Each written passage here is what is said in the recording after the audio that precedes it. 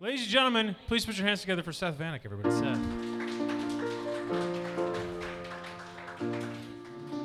We don't have the rights for that. You could stop right now.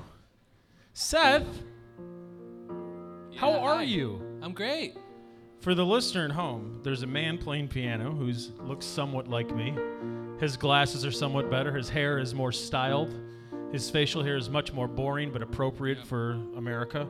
And he's a nice guy. Ladies and gentlemen, welcome to You Meet Them Everybody. My name is Brandon Weatherby. You are in the Hungry Brain. For the listener at home, there are actually people here. For the people in the room, please make noise for like 3 seconds just to prove that I'm not just a strange man talking into a microphone. There you go. There you go. That's enough. That's enough. That's enough. That's enough. That podcast is technically what we're doing. This is not interactive in any way.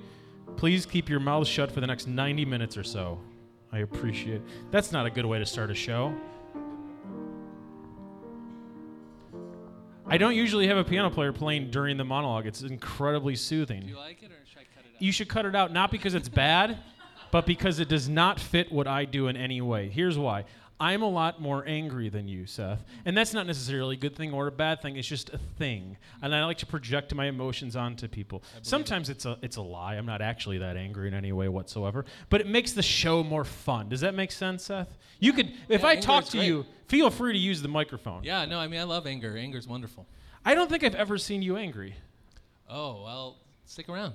Fantastic. Hey, remember when the leader of the free world tweeted a wrestling thing and everyone was like, "Oh my God, that's a thing! That's a thing that happened." That was a fun day. That was July 2nd, 2017, in the year of our Lord. And on July 3rd, people were still like, "He did the wrestling thing!" And then America celebrated on July 4th because John Cena came back to SmackDown Live. Now, literally no one in this room cares about that except me. And I understand why you don't care about that. But let me just throw this out here. John Cena has the potential to be our next president, and it will be fun for everyone. Okay, so the reason why I'm talking about wrestling so much is because I wrote a book about this stuff, and I was very ashamed of what I spent the last 2 years of my life doing. No one in their right mind should spend that many hours researching and writing about wrestling in terms of politics. It's inherently silly. I read multiple Hulk Hogan autobiographies by choice. I read Hulk Hogan's ex-wife's autobiography by choice because I was doing research for a book. Hulk Hogan's biography is listed and credited under Hulk Hogan. That's not his name. His name is Terry. Terry won the lawsuit against Gawker, not Hulk. I don't know if you guys know this, but during the trial, he said Hulk Hogan has a 10-inch penis. Terry does not. His autobiography says Hulk Hogan. It's a lie, yet it's an autobiography. That is the world in which we live. So I wrote a book about that because that's something that's sadly important to everything ever right now. So President tweeted that stuff out, and when he tweeted that stuff out, I did what anybody that writes about silly things do, and you approach the press yet again. So sent a lot of emails out to respectable outlets. I got something published in U.S. News and World Report. That's where you get your college rankings. My co-author got something published in Slate. That's where your liberal media mother and dad tell you about how the world is burning down and everything's going to go to shit. So, like, those are respectable places, and I felt ashamed as a man with a job telling people about stuff that actually impacts their life because it's silly. It's inherently silly, and I'm ashamed of that. I don't want to be ashamed of that, but sometimes I think it's good to be shamed, and I think that we need a lot more shame in this world right now. I was on a flight yesterday. Airplane stuff, here we go. I was on a flight yesterday, and there was a gentleman next to me, and he was between 50 and 60 years old, and he had on khakis and a blue shirt and a goatee, good for him, and he read websites in very large font on his phone that looked real racist, because they are. And I'm not going to tell you the name of the website because I don't want to tell you that because that's silly. You know how Google works. But also, I don't want any of these people emailing me, even though I wrote a book about wrestling. And then he would go to Breitbart, and he had no shame whatsoever. Clear, like openly, I'm fucking looking at his phone, and then I'm tweeting out, "There's a man next to me reading this without shame. And then if I sat for 5 minutes, I was like, I should delete that tweet because I'm trying to get published and I want real news organizations to put me on their TV shows. And I realized the other people on the panel on those TV shows are from Breitbart and the websites where I can't say the name because they have really bad graphic design. Why can't racists get better graphic design? I didn't realize that was a thing that divided people. Everyone can learn Photoshop. It doesn't matter what you want to happen. You should know the basics of using a paintbrush in Microsoft. Should I be ashamed or should he be ashamed or should we live in a culture without shame? I think shame is a remarkable thing. Because of shame, I don't wear tank tops. You know why? Because I don't have sweet 24-inch pythons yet. You know what I mean? I don't have a Hulk Hogan penis yet. I got a Terry Bollea penis. I'm a normal, average human being, and I don't feel great about that. But I'm not like whipping my dick out. Also, don't ever whip your dick out. That's such a weird thing. There's one time where you should whip your dick out because it's like kind of funny, and that's the guy in the Tour de France that had to whip out his dick because he had to pee during a race, and people were like, "Oh, that's a dick on TV." That's kind of fun and like not offensive, and it's not sexual in any way. So that's okay. But if you're trying to whip out your dick, who's ever sent a dick pic and something good has happened? Okay, that's the perfect response because it's never happened. Don't ever do that. And this show is about what you shouldn't and should do in life. We've been doing the show here for a very, very long time, and the gentleman behind the piano is doing a similar-esque show for a modern amount of time. Less angry. Definitely less angry. What is the name of your show, Seth? It's called Therapy Sessions, every Thursday at 8:30. What is the premise of Therapy Sessions? It's a talk show about feelings where I help people talk, local artists and musicians, when you talk about how they feel. How often have you mentioned Nazis, wrestling, and or dick pics? Not yet. In a year, we have yet to get to those. We're 5 minutes into this show, and I feel like I've already exhausted all of those options. We talk about Mr. Rogers a lot, Brandon. I am currently wearing a cardigan for the listener at home because it's a lot easier to pack a cardigan in a suitcase than a full suit, and I am tired of packing too much stuff in a suit. Did you ever wear a suit on the beach? No. I did. It was real awkward. I felt like a real douchebag and cool at the exact same time. So that related to no one, nor should it, because you shouldn't wear a suit to Venice Beach. That was me bragging that I once went to Venice Beach, everybody. I'm a world traveler. We're going to have a very fun show tonight. I'm incredibly excited for all three of our guests. But in addition to our guests, we have the wonderful house band, Seth, and we have the wonderful co-host, Esmeralda. Ladies and gentlemen, please put your hands together for Esmeralda Leone, everybody. Esmeralda.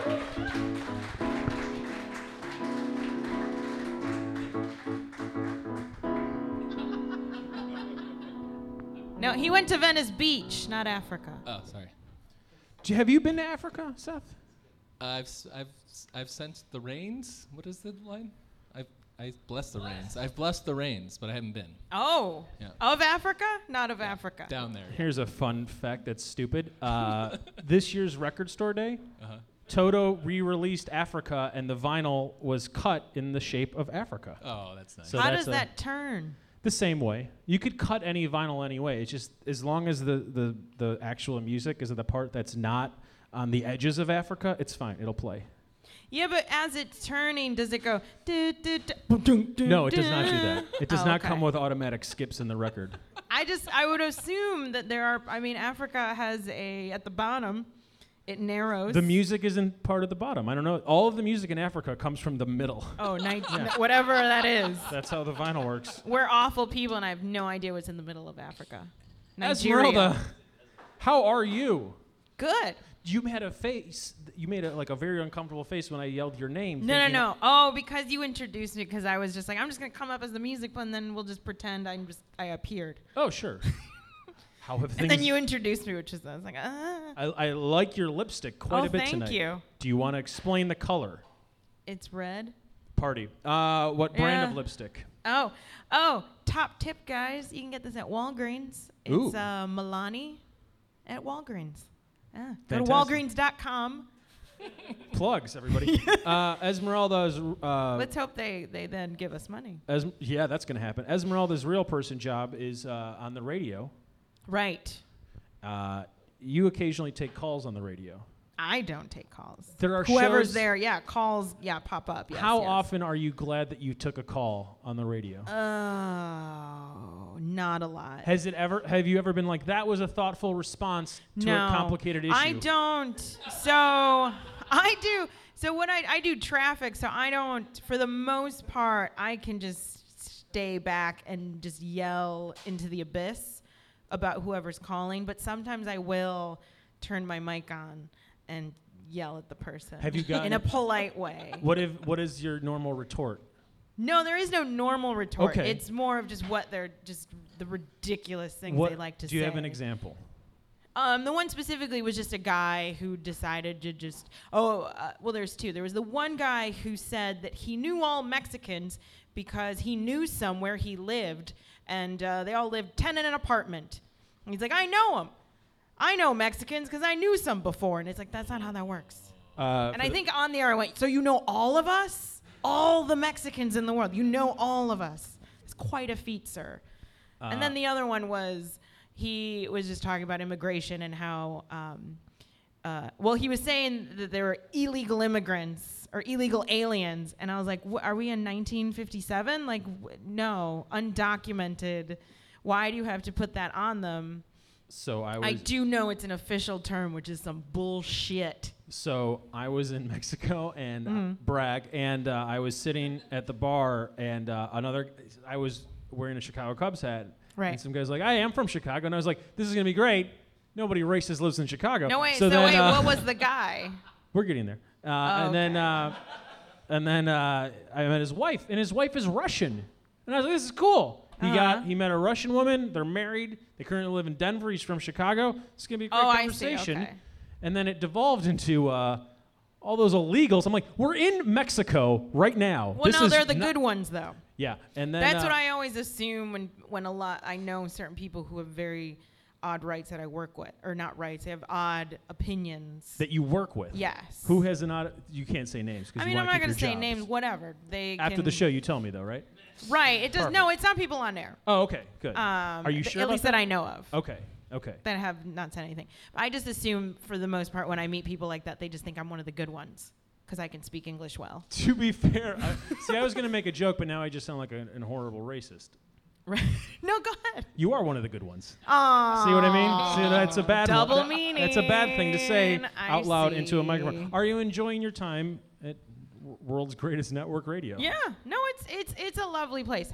Most of the people are lovely people there. And you were about to say half. Some. Some are Majority. Majority are good. Yeah, majority are good people. But then there's some bad ones. And then there's just the ones who don't know any better, and I just think that they don't leave their house, and they might see someone walking. They're the kind who will cross the street when just they see someone who is slightly tan. I would assume. Well, yeah, no, it is an moment. Is that how you depressing. described your pigment? Slightly tanned? Yeah. No, I'm more than tan. There you go. Do your parents listen to you? Only to see if I'm at work. Yeah. Wait. No, my mom, she will, and this is why before the show I called her to tell her that I was not on the air, and I won't be on Sunday either because Pitchfork is happening. So I'm not going to come in. I work Sunday nights, Monday morning. And because if I don't tell her that I have a day off, she will then call me the next day and ask me, where was I? What happened? Why weren't you on the air? What did she think you were doing before you were on the radio? Because when we started the show, you were not on the radio. Did you think you were missing at all times? No, but she knows at 10 o'clock is when I start, that I start and I'm on the radio. That's and if really I'm not, and it's another voice, she goes, there was a man on when you were supposed to be. And I'm like, I don't know what Do you to tell her you, that that guy was one of the good ones or no? Yeah. I go, he's one of the good ones, but it's okay. No, she also, it cracks me up because she also then, I'll be talking on the radio with some some host, and she goes, I don't know, that was you? You were talking? I go, yeah, I'm your goddamn daughter. How do you not know that was me talking? So she's not one of the good ones, is what you're saying. She's okay. We'll keep her. Are you excited about Pitchfork in any way? Yeah. I am too. Who do you want to see? Tribe Called Quest.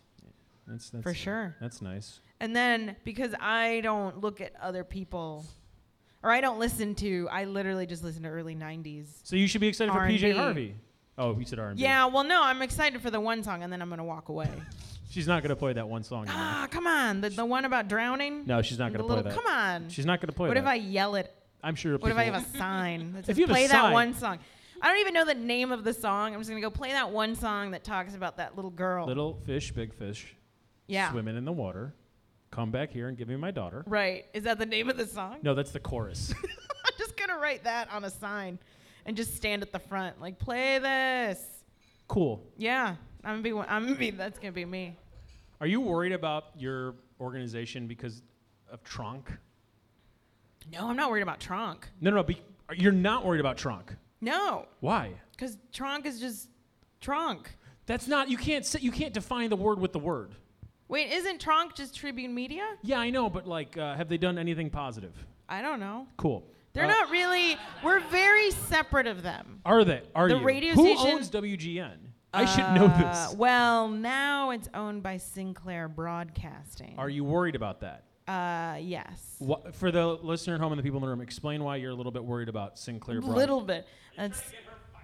You know what? The idea of someone listening to a podcast and being like, she's talking Right. out of turn. Make sure Sinclair, to big tag Sinclair's it. listening to this. Make sure yeah. to tag it Sinclair Yeah, Broadcasting. done. Not a problem.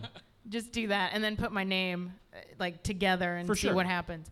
No, I'm actually, you know what? I work for a company that's a traffic company, so I'm sort of not afraid of getting fired. If I get fired, they're going to get rid of all the traffic people. But I you guess. also sub and are I on do. air. You're part of on air I talent do. as well. And I haven't said this on air because we don't talk like that on air. But course. I will. I'm gonna say it now because might as well stick to my guns or whatever. That's right. That if shit goes down because Sinclair is an awful, awful company, I will just leave.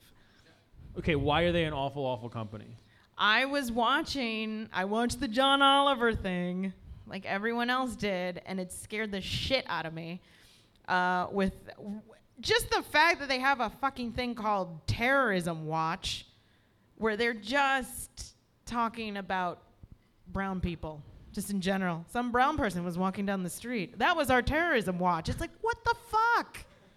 I can't think of a better way to bring up our first guest. Ah, there we go. It's completely sincere. So I'm Segue. I'm in the midst of reading his book. It is available for Yes. sale. It is not an easy read, but it's a worthwhile read. And he took time to come and hang out with us before he travels to both the UN in New York and the UN in Geneva. True statements. You got any guests as good as this on therapy sessions? No, but I'm gonna try to get him. Well, next come week. on. Try to get your own guys. Come Oh, on. now you're Who's, poaching our who's guests. your booker? Can I use your booker? You have a booker, don't you? Yeah, but That's so but weird. Yours is better. Why don't you book it yourself? I have a day job. Do you know, also I'm want to busy. borrow the book he's reading? Sure. I love Yeah. to read. Why don't literally emails, man? It's not hard. Emails. You email people that Can you think Can you book for me? I could book for you. All right. Now we're Done. talking. I like booking. It's the most fun. I just had the best interview I've had all year with Christian just out on the patio. Well, thanks for ruining it. Now I got to try to sorry. top that. Ladies Sorry, and sorry. gentlemen, whose name I'm going to intentionally mispronounce, please put your hands together for Christian Piccolini, everybody. Christian, please come to the stage.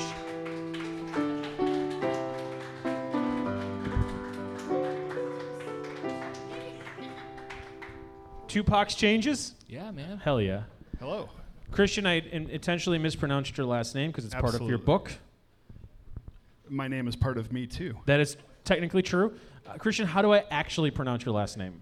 It is pronounced Peacholini, like Okay. a peach. Because you are clearly an Italian-American man. That is correct. I was also the bouncer there for a couple seconds because the two people that walked in tried to hand me their IDs when I was sitting at the bar. To be fair, you are kind of dressed like a bouncer, which is not a bad thing. Yes. Jeans are a sensible attire. It's good to have on a black shirt and a black hat. Well, what people don't know is when I'm done with my interview that the cover charge actually goes up to $5. Fantastic, fantastic. So, you wrote a book that is very important, and when you published it, I don't think you realized how important it would be. No. No, I didn't. Okay, the name of the book is? It's called Romantic Violence, Memoirs of an American Skinhead. And because you are not Hulk Hogan, you actually live these things, you were a skinhead. I was. And more importantly than just being a skinhead, hey, all you other loser skinheads out there, try harder. I know you're big listeners to the show. You have were a huge skinhead huge contingency. skinhead population and Sinclair Broadcasting Management. Those are our only two listening groups. Ah, yes. Who do you think's doing a terrorism watch, right? Looking for brown people. Yes, terrorism is the best word to use for this. You were one of the best terrorists of the late 80s and early 90s. I don't think I've ever heard those two words put together. Best terrorist. I mean, there's got to be a best for everything, That's right? right. Good or bad. Sure. Please change your Twitter bio to what I just said. Yeah, no, I was from 1987 to 1995. I was a member of America's first neo-Nazi skinhead group. I was 14 years old when I joined, and I was 22 when I left. And that was 22 years ago. Wait, so originally, where are you from? Chicago. Okay. And most people don't know that. The neo-Nazi skinhead movement was actually born on the south side of Chicago. Oh, interesting.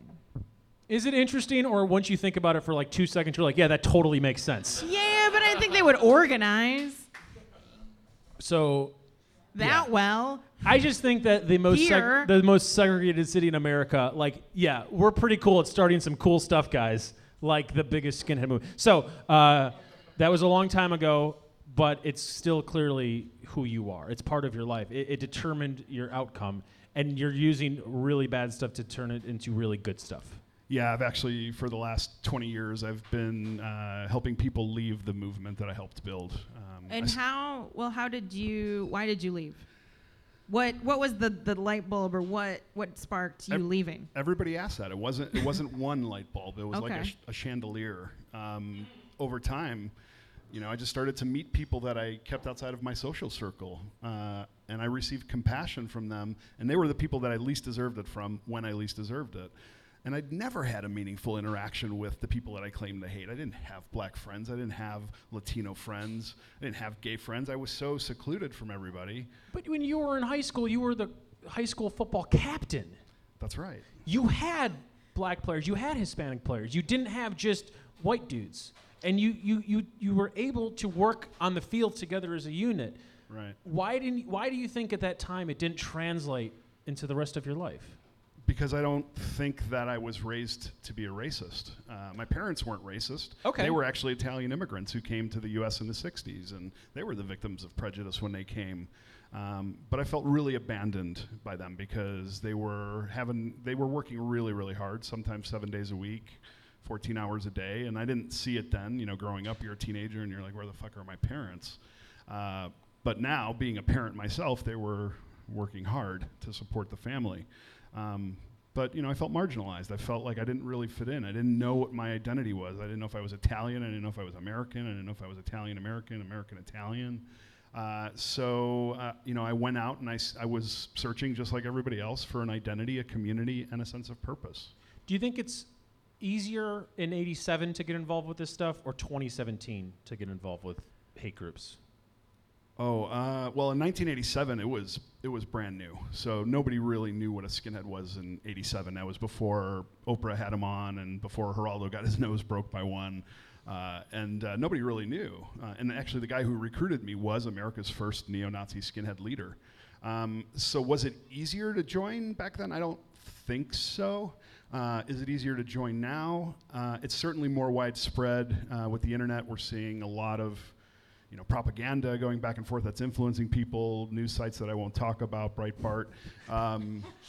We could talk about Breitbart because people know Breitbart, but I don't want to Right. name any other site that's not at that level. No, we Right. don't want to do that. No. I know for the listener at home, he's smiling at me, like asking what was the site. Well, no, I mean, they're writing about me right now. I guarantee it. Oh, I'm sure they are. I guarantee it. So one of the fun things about this show is I'm real life friends with both people that are on Fox News on a daily basis. Kat Timpf is a friend of the show. She's a libertarian who's on Fox News that believes in nothing but wants to be on TV. So she's on Fox News every day. No, that's true. That's true. Kat's entire belief system is I want to get high all the time, and the government shouldn't tell me I can't get high all of the time. She happens to be a very attractive blonde woman who's willing to show her legs during segments in Fox News. So she's on literally every day.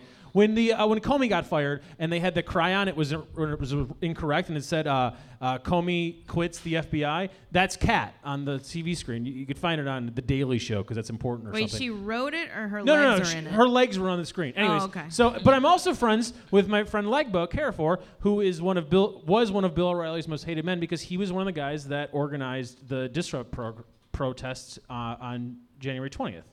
So I like to think that this show brings people together. We're building bridges That's for right. sure. So I completely lost complete track of thought, and I apologize. Track of thought is not even a phrase. Train of thought is. Let me ask you a question, because I'm always like, that whole skinhead culture is very interesting, and just the when you hear, and even when you go back with the Nazis and things and Hitler, and it's like he was a tiny man and he was not exactly an Aryan and all this and not blonde hair, blue eyes. How did that skinhead leader think, you, sir, Italian immigrant parents, be a skinhead? Like, why? Well, it didn't start out with racism at first. He didn't teach me to hate at first. He brought me in with pride, and he would say things like, "You're a European. Your ancestors are great warriors. Roman civilization influenced, the rest of Europe and the rest of the world." And he built me up, and he made me very proud of who I was, and I already was, because I grew up in a really small Italian, family. And then after a while, it would turn into, oh, yeah, and you should be proud. Oh, and by the way, people are taking that away from you. And then it would turn into, oh, those other people that are taking that away from you, you should really try and stop them first. Oh, and then, by the way, you should hurt them and then kill them if you can. It seems like in '87, it seems like when you were a kid, there wasn't so much hatred of the other as there is now, or at least acceptable hatred of the other. Like Esmeralda was talking about on Sinclair and with the Terror Watch, you said? Yeah. Terror Watch. Terrorism Watch. It seems like that's now the norm, and it's no longer a shocking thing. And I'm wondering, how does that affect what you do when you're speaking to kids, if their parents are watching the things that you think are maybe a bad thing? Well, I would say that we've probably become a little bit numb to the fear rhetoric. Okay. Back in the 80s and 90s, there were racist people everywhere, just like there are now. I don't think that there are more racists today than there were then. It just wasn't cool to talk about it. It's like they came out of the sewer, and we'd been keeping the sewer cap on it for many, many years, thinking we were moving towards a post-racial society, which we weren't. And now, the election happened, and those sewer caps popped off, and so many people want to push them back down into the sewer, and I say, let them come out. Because I can tell you. So you think it's good? Yeah, absolutely. Okay. I think it's great. I think that while what they're saying is terrible, it's disgusting in many ways, and they're certainly hurting people. There are hate crimes on the rise.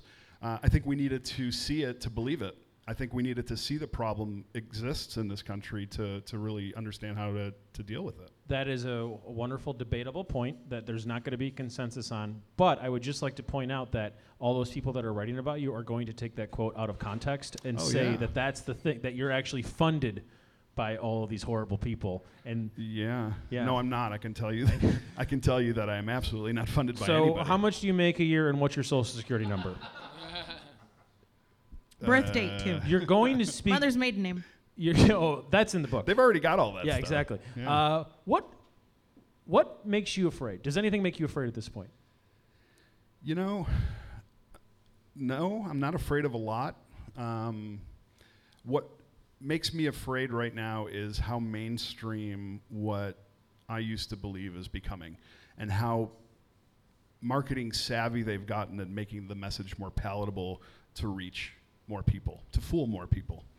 That's scary to me, because it's not a new concept. 30 years ago, even we recognized, like, the skinhead thing, it's scaring the average American racist away. They don't like the swastika. They don't like the tattoos.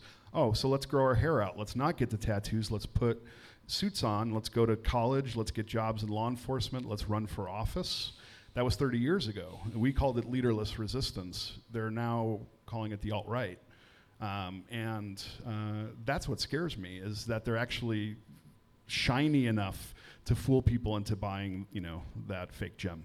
A year ago at this time, I was at the RNC, and I was covering for WGN, who's You owned by were? Sinclair Broadcasting. And Yeah. I went to the Milo book thing. Oh, yeah. I went to and I'm not saying his last name, not because I don't think he needs the platform, but because you can't pronounce it. I can't pronounce it. Right. So I went to the Milo book party, and it was literally, it was capacity. It was 200 person room. It was 100 journalists, and it was like 50 people that were paid to be there, 20 true believers, and then 30 publicists and PR people.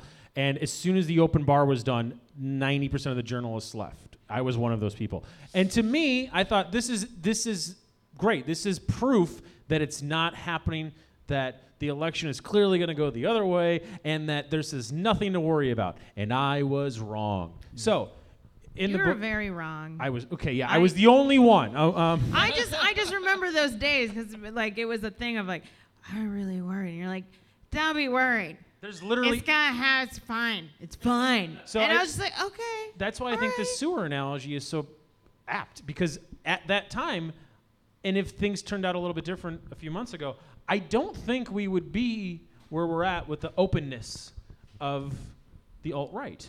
Now, do you think that we would be in this is a kind of pointless, kind of fun thought experiment. Do you think we would be in this place of an acceptance of the alt-right if things turned out differently on November 8th? No, I don't think so, because I don't think it would be getting a lot of the media attention that it's getting. Okay. I think it would still survive kind of in the corners of the internet and still be out there influencing people. And I think that if you saw somebody like Hillary getting elected, that the propaganda you'd see ramp up from the far right, and you may get a lot more people joining, but I don't think it would get the cachet that it's gotten because of it being on every news channel from Fox to CNN to MSNBC or John Oliver. Great, so we're in a horrible place. Now, how you do important work. You're literally going to speak to the UN. Yeah. You've known about this for a lot longer than the majority of the people that are listening to you. What is something, anything, that a normal person could do, and by normal I mean literally everyone that isn't you, could do to make the world a better place? I know that's a fucking hack question, but come on, I gotta ask it. No, I mean it's not a stupid question. I think we can all do. People ask me all the time, like, how do we solve racism? There's so much. That's not gonna happen. Let's go Racism. small. Let's go real small. And that's where I go. I go small. We can affect the people that are closest to us, our friends, our family, our coworkers. The person that you pass on the street every day. Say hi to them. Start a conversation with them. It doesn't have to be about politics. You'll find that we have more in common with people when we focus on the commonalities instead of starting right off the bat with who'd you vote for. And I think But okay, we should start there. But we're in Chicago. I do the show in D.C. Chicago went, 94% not Trump, and D.C. went 92% not Trump because they love Gary Johnson out there. So why? It's super easy to start a conversation in city limits. Well, I was in Montana. Okay, here we go. And I was doing a talk in Montana, and I invited Richard Spencer. For those who don't know, Richard Spencer is kind of like the alt-right poster boy. And he spends half his time in Virginia and half of it in Montana. And I invited him to my talk, and he came. And I spent 2 hours talking to him afterwards. I invited him for coffee. And You'll have to wait and see what comes out next week. So check the Google. Okay, well, what It was good. It was a good conversation. what did you take? What did you think? What did you take away in the sense of, as a person, is he just a dickbag? 'Cause you don't even have to be I just mean like, is he just an asshole in just a general sense? He is the brash, well-dressed guy that you would think. he okay, is. number one, he's not well dressed because he's too overweight for his suits. Once you're too overweight for your suits, you have to realize who you are as a human being. I don't wear suits I used to wear 5 years ago because I realized they don't fit properly. Don't be a hater. But I mean, No. but That's bipartisan. I don't care what side of the alley you're on. Fashion matters for a point. Like I'm dressed like this for a reason. I'm trying to project Mr. Rogers with this. I'm trying to project relatively reasonable with an H&M shirt. This tie is vintage, and I got this tie clip for my wife, but it's also a screw because we're getting all screwed. Get it? And then these pants We are are- reasonable. we I bought are them on on a clearance at J. audio Crew. Don't make podcast. fun of J. Crew because if you know how to shop, it's the same price as Marshall's, motherfuckers. And I wear these gym shoes because they're both relatable and they're comfortable. So to say that fashion doesn't matter is fucking racist. Apologize. Well, no. So I'm just wondering, like you. So I'm assuming he saw you as an equal. Do you think? Do you think he saw you as an equal? I think he did. I mean, What, do you I think fe- everybody Did you sees feel us. like he was talking down to you, or he was kind of just giving you the bullshit he always gives to I think everybody? I think he tried. But what I found out, and you asked me, what did I feel from him, is he's broken, just like the rest of us. like that's what I mean. Like, is he as a person? Yeah. Hold on. You said something. there's something You said there. something very interesting here. He's broken just like the rest of us. Right. How so? I think we're all broken. I think we all have potholes in our lives that through periods have deviated us. And some of it, some people experience trauma, some abuse, some addiction, some mental illness, lack of education, poverty, whatever. we all have something in our lives that either did deviate us or could have potentially deviated us. And for him, his pothole, I believe, was that, he didn't have a really good family life. Wah, wah. And do you think deep down he's a good person? Do you think if you tunnel enough? I think yes. I think deep down is the real Richard Spencer, and I think that 99% of what everybody sees is an act. It's a facade. It's a defense mechanism, and it's theater. I really think so. Three things before you continue. I want you to continue. Number one, I have to mention this because I wrote a book about wrestling, and I do a podcast about wrestling in addition to this. The only person that's broken is broken Matt Hardy. Number two, I think it's interesting that both Esmeralda started to smile/laugh when you said Richard Spencer is deep down a good person, and some people in the crowd did as well. And because number three, I think that everyone at their core is a good person. Right. Well, no, because you always see him and just you think he's the epitome of evil, and that's what I'm wondering. I'm like, is he really? Is there something there that we can work with? Yeah. Once all the bullshit is gone. Oh, yeah. Listen, I was a bigger asshole than Richard Spencer was. Trust me. Wow. Are you, in any part of you, just jealous the internet didn't exist when you were at the top of your game? No, You're like, I could have been the meme of the week. No. I could have been getting punched on inauguration day. No, I am often the meme of the week in their circles. But I tell you, if the internet were around when I was around, I wouldn't be sitting here talking to you right now. Because there would be too much documented. Do you think you'd be in jail, or do you think you would have never gotten into this because you would have found a separate group? No, I think I would be in jail. I'd be in jail for sure. I think people are finding these groups because of the internet. Sure. And I love the internet, but yeah, listen, I hate what he believes in. I think he's a pompous. I called him a pseudo intellectual. He didn't like that very much.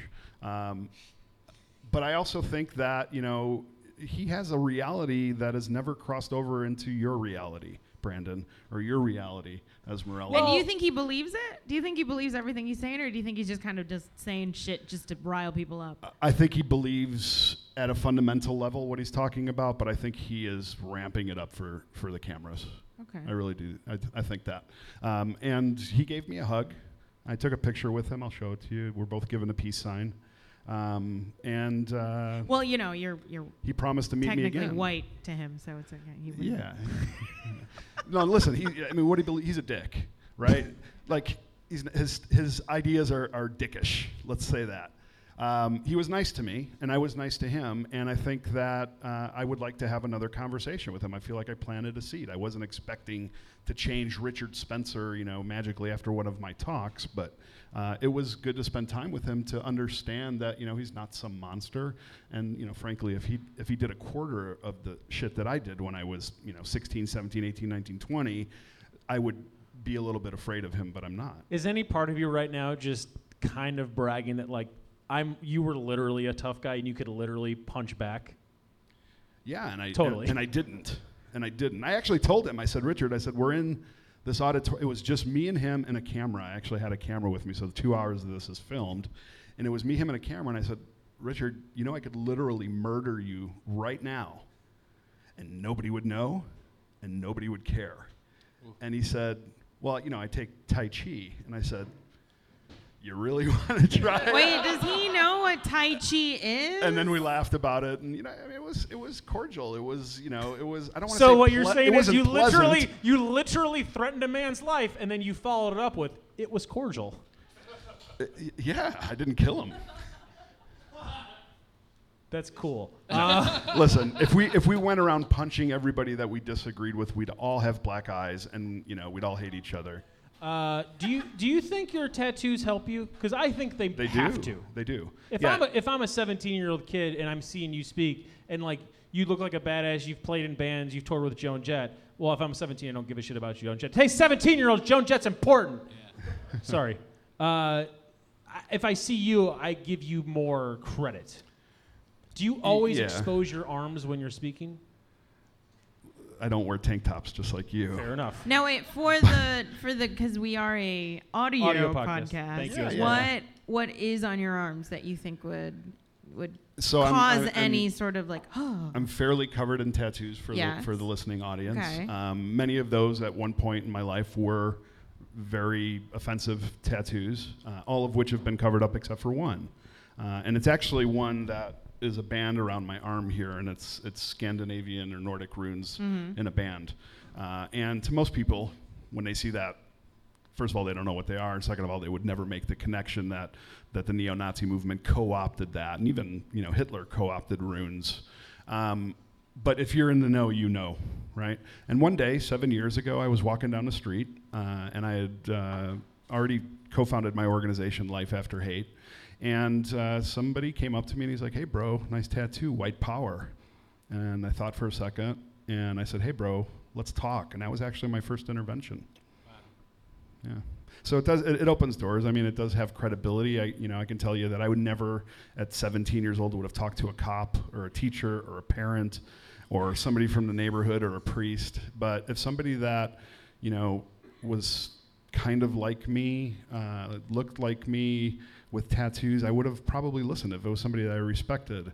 And so I go in wanting to strangle most of the people that I work with because of the things that they say, but I don't ever argue ideologically with them. That's not my approach because I know that just pushes us further away. What I do is I listen for those potholes that I talked about, and then I fill them.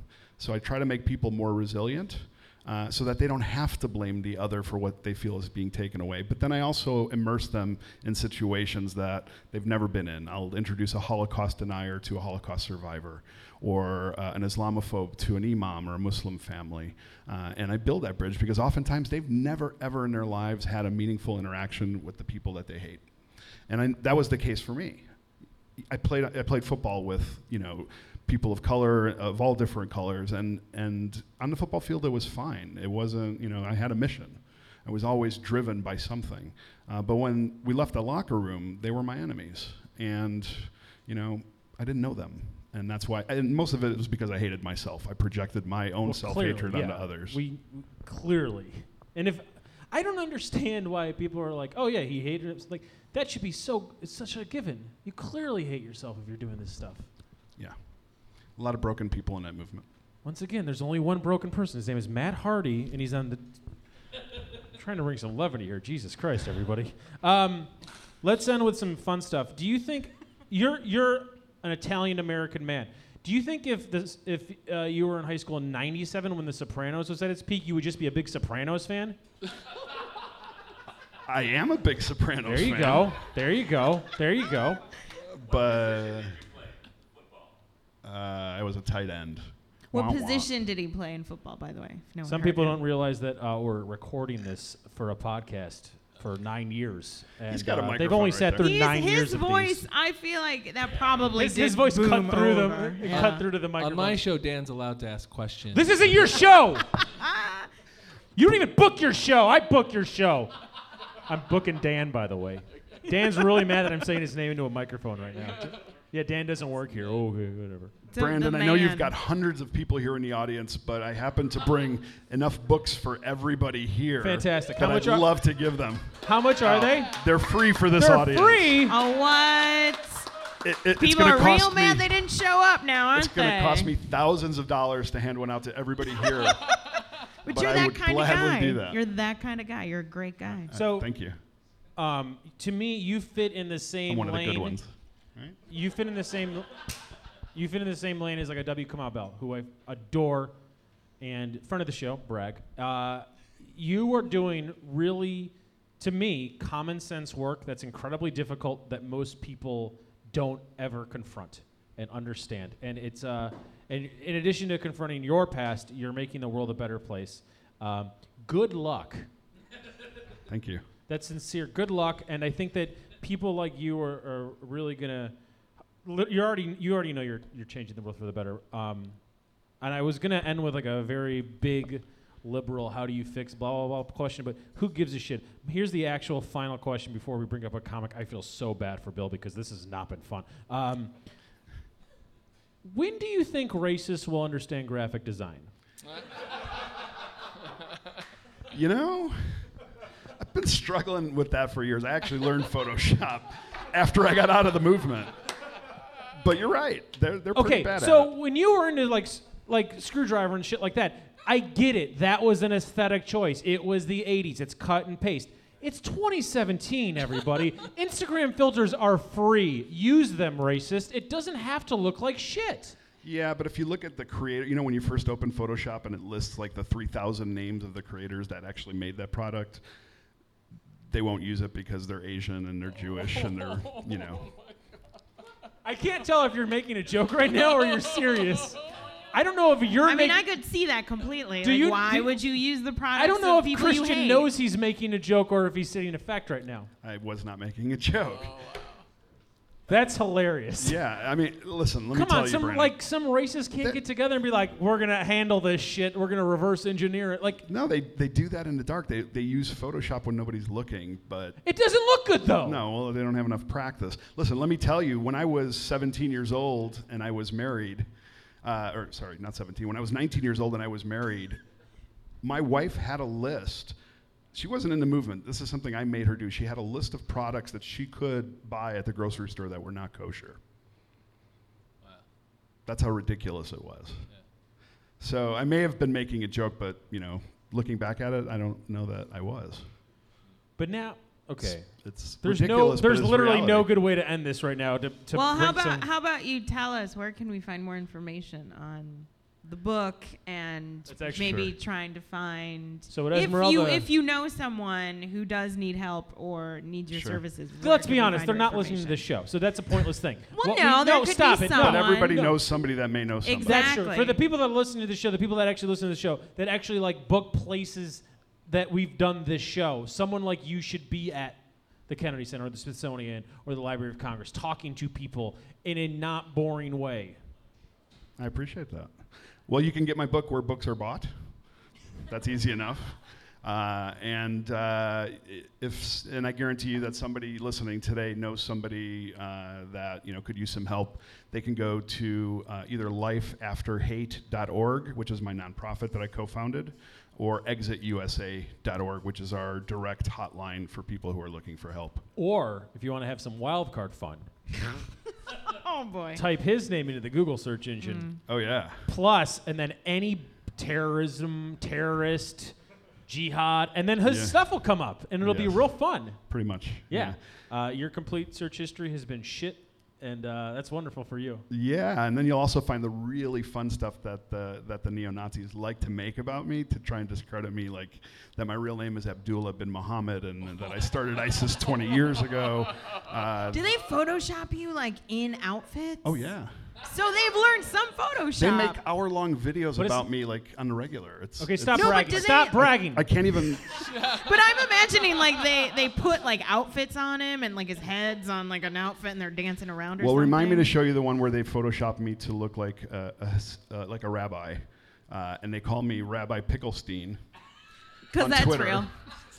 Yeah. In between the times where they've called me a pedophile, a rapist, and the latest one is President Obama granted me $10 million before he left office so that I could round up all white nationalist young people and put them in FEMA camps. That was the latest one. So. Is it all Don't done in get any MS ideas. Paint? Hold on. Touche. Hold on. This show, if anything, graphic designers love us. If we could, would you be down, if possible, if we could do a video where it's an instructional video for people that hate you, how to have better graphic design and better graphics in their propaganda about you? Would you be would you green light that? Only if I could dress up in green like Pepe the Frog. Absolutely. Wait. We'll Wait, but can yeah, we we'll- also- No, this will be, we'll put you in front of a green screen and we'll go, how to make Christian Pepe, and then we'll show them step by step how to use but Photoshop. what we have to do is then you have to give a certain amount of money. You can figure that out later, and then it goes towards anti-racist things. Yeah. They Well, have to pay, and it could be a minimal amount, but they have to pay to get the good stuff, and then it goes to something better. No, than I what just they're want to doing. learn Photoshop. It's just offensive to the eye. How about this? There was an organization in Germany that does what we do, and they went to a neo-Nazi rally and they handed out T-shirts for free, and the T-shirts had like some kind of white power symbol on it. But when these people took the free shirts home and they washed them, the ink dissolved and it said, "If this shirt can change, so can you." And that's pretty awesome. And I bet you they still wore them. That's 'cause they pretty were cool, free. but I think Photoshop is a lifelong skill that could help everyone. And I'm just trying to make the world a better place. Just like you. If anything, my job is more important than yours. Because, I mean, bad Photoshop hurts all eyes, regardless of race, is all I'm saying. Yeah. So, plugs is you'll be at the UN. Check them out at un.com. .org. Fuck you. Thank you so much for doing this. It's my pleasure. Ladies and gentlemen, please put your hands together for Christian Thank you. Picciolini.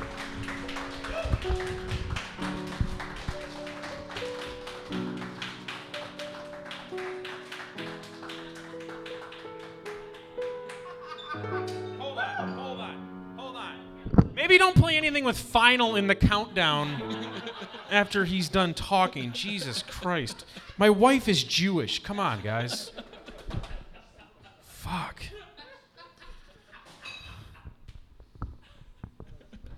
I can't think of a better way to bring you up than a 20-minute conversation about racism and hatred. Oh, God. I've wanted you to be on the show for years. I am so glad you're doing it.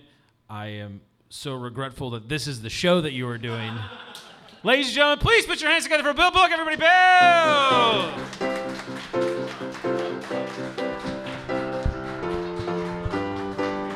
Oh, okay. Hello, I'm Bill. Hey, nice to meet you. I am black. That is the thing. I'm a black person. That is both for the podcast audience and for the rest of you, because like if you close your eyes for like 5 seconds and listen to my voice, you're like, black comedian. No, you wouldn't. That's okay. It's okay. I know how I sound and I have to explain it. I'm a black person. That's true. Do you guys here in the audience ever notice how being alive at all is a nightmare all the time? Do you ever notice that? You ever notice how being alive is like just horrible, a horrible nightmare all the time? I mean, sometimes you have like really dope sex. Like, don't get me wrong. Sometimes you have like really great sex. But that's like 5 times total, and the rest of your life is just like a menagerie of human embarrassment and humiliation. You know what I mean? It's weird, man. And the worst part is like, here's the thing. Listen, seriously, hold on. Okay, so here's the thing. The worst part about being alive and hating being alive is that no one asked my permission. You know what I mean? Like, if I had a choice, I would have just stayed some kind of ethereal energy thing. Like, I would have been somebody else's good day, right? Like, I didn't need to, like, be alive for 32 years to know that this sucks and I didn't want it. And I would go right back into the scrotum if I could. You know what I mean? Like, I would do that. I wasn't in there going, like, let me out, Dad. You know what I mean? Like, so weird. Your parents are just horny one day and then you're born. You know, like, that's not your fault at all. You don't get a choice in that. I don't know. I think it's very strange. And statistically speaking, the day that your parents conceived you, probably not even one of those 5 good times. So they had mediocre sex and birthed a depressed person. And then, again, I'm black, and you guys heard the conversation that just happened. On top of me hating myself for existing, there are people in the world who hate me for existing, which I don't fucking get. Like, I don't understand that. That's super crazy to me. There are people in the world who have never met me, don't know anything about me, but hate me because I exist. And that's nuts. Because I would think that those people would be my best friends. Because nobody hates me for existing more than I do. We should all be in the same fan club. Nope, KKK, got it. Can't do that. That's not even what I was going to talk about, but you guys talked about racism for 20 minutes, so I was like, let's do it. Shit. I moved recently. That's what I was going to talk about. I moved recently from a big apartment in Logan Square to a significantly smaller apartment in Humboldt Park in Chicago, which is how gentrification works. And it's okay. We got 3 gentrifiers right in the front.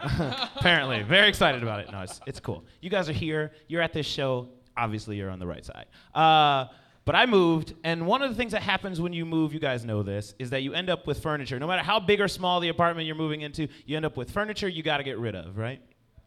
Often you have to sell it on Craigslist, which is a nightmare. Have you ever tried to sell anything on Craigslist? Ever, anybody? Clap if you've tried to sell something on Craigslist.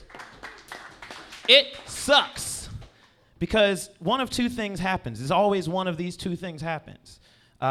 People are either interested for 30 seconds or they're way too interested. And what I mean by that is I was trying to sell a mattress and a box spring and a bed frame because, ladies, I'm out here. I got it all. It's not just a mattress on the floor. I got a box spring and a... Cool. Also, yeah, herpes. Nope. Okay. No. But I was trying to sell my old bed, and of course, it was the hugest pain in the ass when people would email me back and be like, hey, so what brand was it? Did you ever smoke? Did you ever have bed bugs? And I'm like, cool, this person's interested. I'm going to email them back. And before I could finish writing my reply, they sent me another email that says, actually, I went to Mattress Firm 3 hours before I emailed you. And I'm like, why are you like this? Like, is this what you do in your spare time? Is this how you get off? Okay. Or you get people who are way too interested. Because the email... for those people, always starts with like a bunch of M's, which is, and then you can hear in the font, like the typeface they use of the email, it's just like their voice is like, so, can you tell me what all you did in the bed? And I'm like, no, you can't have it. You want it too much. You're too interested. You know what I mean? Like, I can't. So I was trying to sell it to like a friend or something. I'm a stand-up comedian, as you may have guessed. And I'm friends with a lot of stand-up comedians, and if you don't know, we are all broken people. Christian is right. We are scumbags. Most of us are scumbags. And like I said, I have a bed that it doesn't lay on the floor, but I know a lot of people who don't even have a mattress on the floor. They literally sleep on dirty laundry. Like, they literally sleep on their underwear. And they wouldn't buy my mattress either for cheap. And I was trying to talk to my friend Sonia about it, and she was like, I can tell you why nobody wants to buy your bed.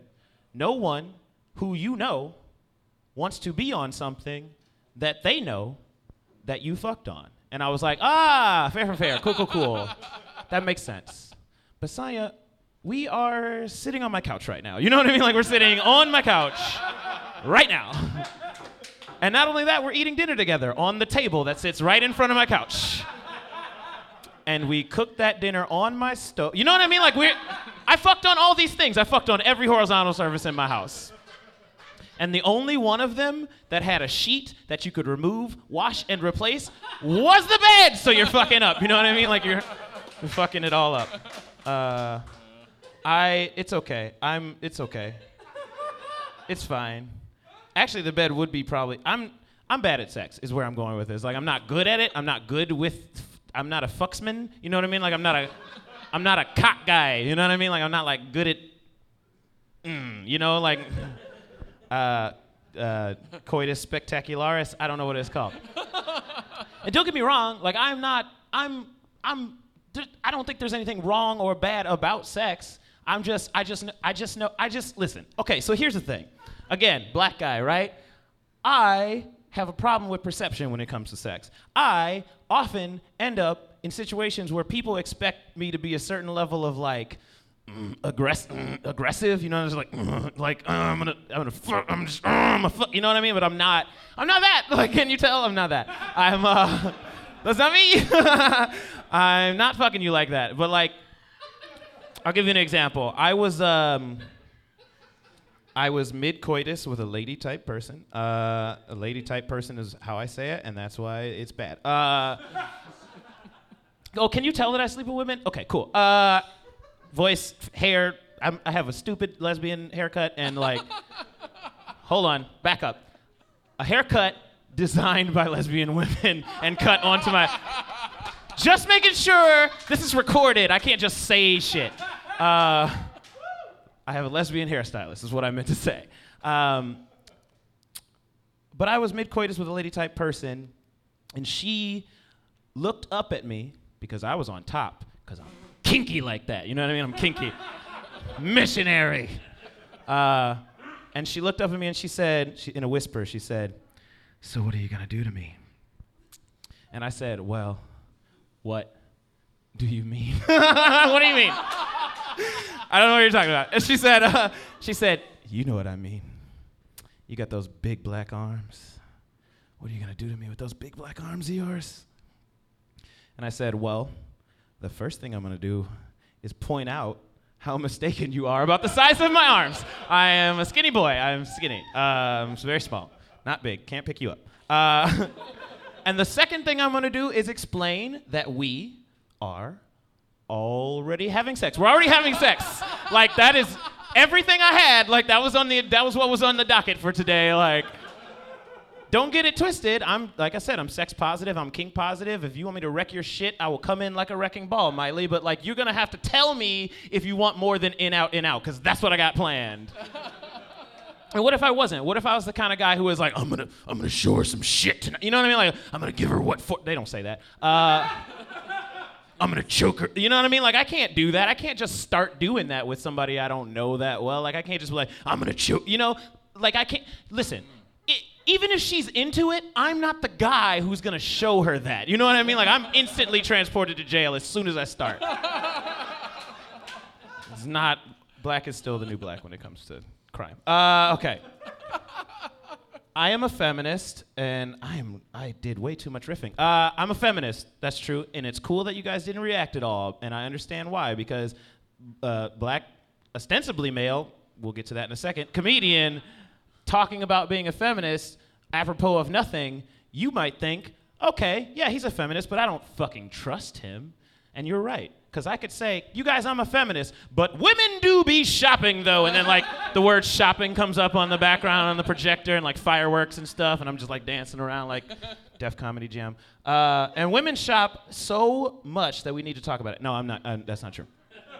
I'm a feminist mostly because I think that representation matters. And if we don't talk about it, it's an issue for men and whatever I am, too.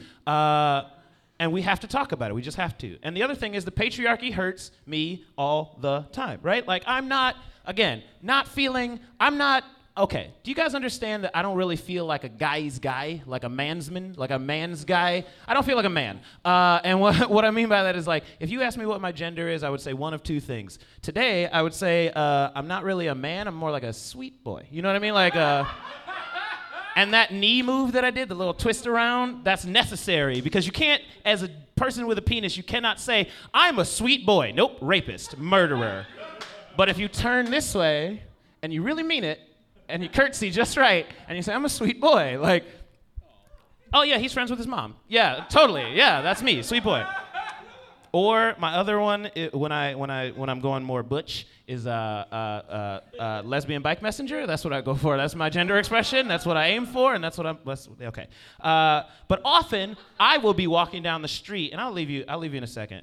I will be walking down the street, and I will see a person who is a woman, and she sees me as a person who probably is a man. And she gets uncomfortable, right? Because she doesn't know, sweet boy. Like, I have no interest in harassing women on the street. That's what men do. Men do that. You guys know men are horrible to women on the street, right? You guys know that? This is a fact? This is just axiomatic? We can start from there? Okay, men are horrible to women on the street all the time. But how do you tell somebody that, like, I know that and I'm not that? I know I look like that, but I'm not that. Like, I'm not going to do that? You can't. It's impossible. How do you tell somebody you're not going to harass them on the street? Hey, lady! You know what I mean? Like, you can't. Have a great day and you're already doing it. You see what I'm saying? Like, you're already doing what she was afraid of. I'm not going to talk to you about your She's already calling the cops. And remember what I said about going to jail instantly? Don't want to do it. I was trying to think of how we can solve this problem. And I don't think I have the solution, but I have a solution, and I'm going to give it to you. My solution is that we should kill, bear with me,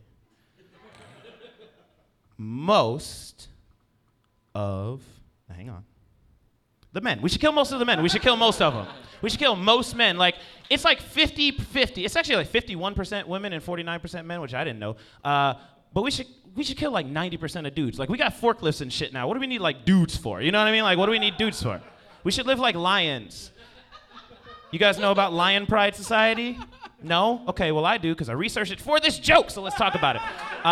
Lions live in prides, which means they are 20 to 30 adult, usually related female lions, a few adolescents, and one adult male lion, maximum of one. And don't get it twisted, it's not a harem. It's not like the male lion is like out here just like, yeah, everything the light touches is my pussy. That's not happening. That's not how it goes. It's not like that. Male lions are on thin ice at all times. If they fuck up, they get ejected and just brutalized by 20 adult female lions. Do you think that dudes would be at this bar on a Friday night, slipping shit into drinks, grabbing random women's asses that they don't know, giving unwanted compliments that are actually just fucking horrible, insulting things, if they knew that every single woman that they talked to had 20 sisters who were also at the bar, ready to take him up to the roof and Mufasa him off the side? Right on the Belmont Avenue.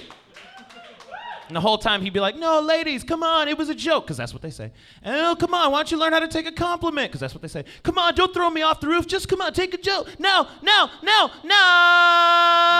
Tabenya. You know what I mean? That would be a dope world, and I think we should live in it. Okay, goodbye, guys. My name is Bill. Bill, sit down.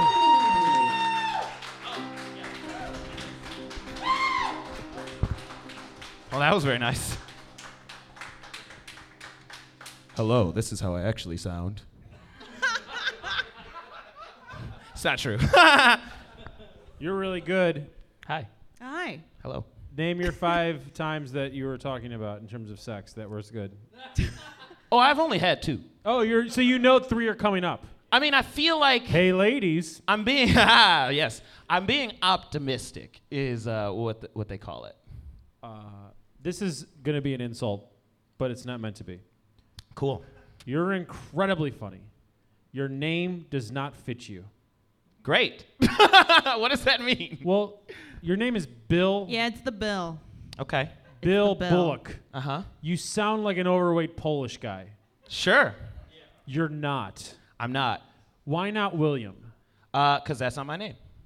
Okay, what's on your birth certificate? My birth certificate actually is Billy Bullock. Billy's better. Yeah. why? But it is also spelled Billie, which, as you guys in the audience might know, is the way that they spell it for every woman. Yeah. Might So be a if my problem. parents didn't expect me to have a gender crisis at 32, they were wrong. They named me wrong. Here's the thing about you. When I see your name on a lineup, I instantly, if I don't know who you are, I instantly think that. And you are so fucking not that. You're so good. That's funny. I hope it's funny. I I, should- I didn't mean it as an insult, and I No. apologize. I love my name. I have zero familia attachment to it. I don't know if that's a word. I like my name, but not because it means anything. I just like the name itself. I think it suits me in Yeah. who I am. I don't think your name suits you. Well, here's the thing. So I, this is true, have always hated saying my name out loud. Like I've Okay. always hated saying So my name out there's a loud. reason. I'm not completely off here. No. Do you have a middle name? Yes. What is it? I'm not telling you. So you're not. So you don't love that name either. It's okay. It's Reynard, and now you know why I don't like to say Wait, it. what is it? Yeah, exactly. It's Reynard for the podcast. It's Raynard. Why It's not? dumb. I'm not regal. I'm not like a fucking but you're like a more- nobleman. Yeah, but you're more regal than basic. You know what I mean? Sure. Right. But there's a lot of, like, that name could just be made fun of. My initials are BRB, which I say all the time when I leave a room. I go, Aw. all right, guys, BRB. Those are my initials, and then I go smoke a cigarette and hate myself for 15 minutes. What's your goal? What do you mean? Why are you doing stand-up? Uh, Serious question, because I've only seen video of you, and I think I've probably seen you at like Kohl's or some shit Yeah. years ago, and like on other shows, but I've literally never stood a foot from you while you've been doing stand-up. You make me so happy that I do this show to see people like you. Hey, thanks. It's so rare. Also, I'm in DC, and the comedy scene's not that great, so keep that in mind. So I just seeing someone like you do this makes me. I feel like the same way when I used to watch like Megan Gailey or Lisa. You know, Yeah. it's like, do you want to be a stand-up? Do you want to be a writer? Do you want to have your own TV show? Like, what are you doing this for? Well, yeah, I'm a stand-up comic primarily. Yes. But I also am a voice actor and I guess a television actor now. So exactly. So it's not like you're just I want to hit the road. No. What's the purpose of your being? Why do you do what you do? You're very, very good at it. Did you hear the first joke I did? Yes. I don't know what the purpose of my being is. I'm here and now I got to do this right or people yell at me. You know what I mean? Like, I don't know. That's a wonderful motivation. Sure. So you're kind of figuring it out.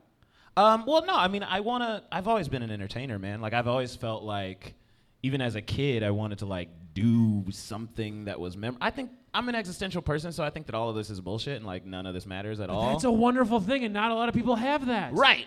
And so I do this because that's at least something. I think that the energy between, like, okay, I'm not a hippie. I'm not like a witchy person. I'm not like I don't like believe in You magic want to walk or that ghosts. back because I know a lot of your friends and they are witches, so that might be offensive to them. I'm not a witchy person. I don't think that's offensive. Okay. I know a lot of witches, and I'm saying I don't. You should apologize to the Putterballs right now.